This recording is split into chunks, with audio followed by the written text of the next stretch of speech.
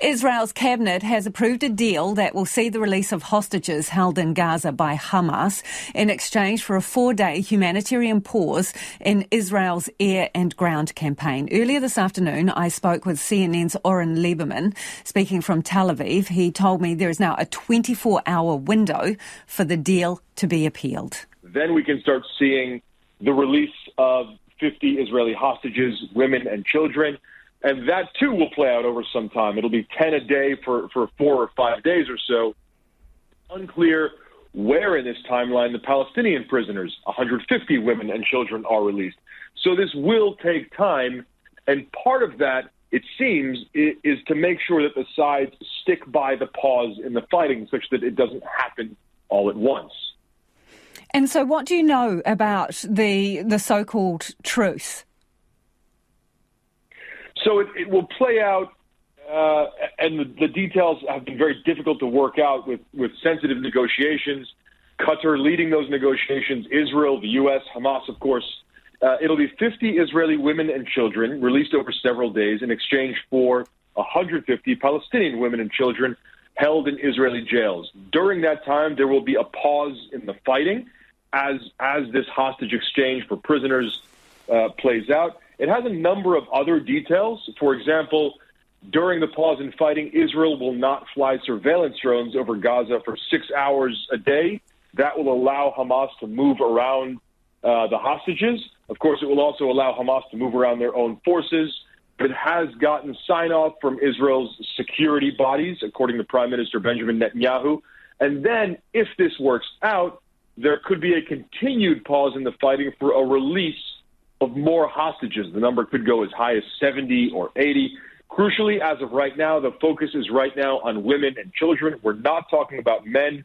It also looks like we're not talking about men or women of fighting age. So those who might have been soldiers in the Israeli military when they were kidnapped, that, it seems from what we're understanding right now, is an entirely different process that will take different negotiations.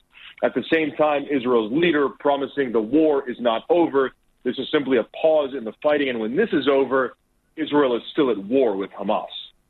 You mentioned the Palestinian prisoners, and again that they are likely to be women and young people. Is any more known about why they are being held in jail? Not at this time, and that would have to be on a case-by-case basis why they have been arrested. We don't have their identities yet. We also don't know who gets to choose who is released. Is that at the request of Hamas, or does Israel get to choose who is released as part of this prisoner exchange? That's one of the details, one of many details, frankly, that we simply don't know at this point. Oren, I'm wondering if any of the families of the Israeli hostages spoke about the prospect of a deal and how they feel about it? So the families have spoken a bit. They're very cautious because they have heard a deal is imminent, a deal is close, and then suddenly it hasn't happened. Obviously, they're watching what's happening with Israel's political process, and they realize this is much more tangible and palpable.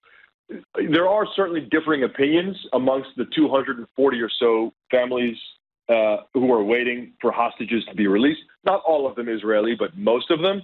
They clearly, from the conversations I've had, want this to happen. Even if it's not all of them at once, the vast majority want the process to begin and can't wait for it to begin, frankly, to release hostages. In fact, one of the family members of the hostages we spoke with today was very optimistic. He said, look, even if my loved ones are not in the first 50, it means that a deal is possible, that there is enough trust in the relationship to begin releasing hostages, and that can only be a good thing to release more hostages. Who is going to take credit for this if it all comes off?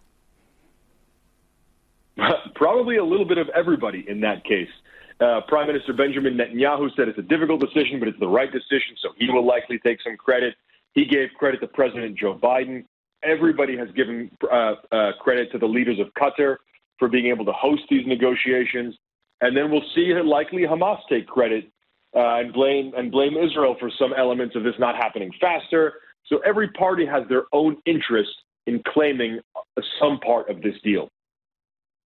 Oren, is there anything else you can tell us? It'll be interesting to see this get over the finish line. There are some far-right parties in Israel who are objecting to this deal. They believe, at least some of them believe, that the right way to get this done is to keep essentially bombarding Gaza to get all the hostages released at once. That's simply not a realistic opinion, but it will be interesting to watch that dynamic play out in Israeli politics.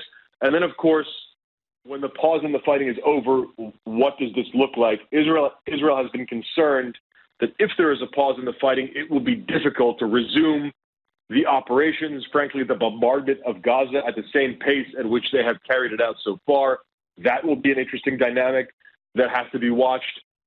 And then let's not forget that in the middle of all this, Gaza is facing a dire humanitarian crisis with more than 12,000 killed in the Gaza Strip. How does that affect everything, frankly, because that is a key concern of the World Health Organization and so many others in the middle of all this. And that is CNN's Oren Lieberman.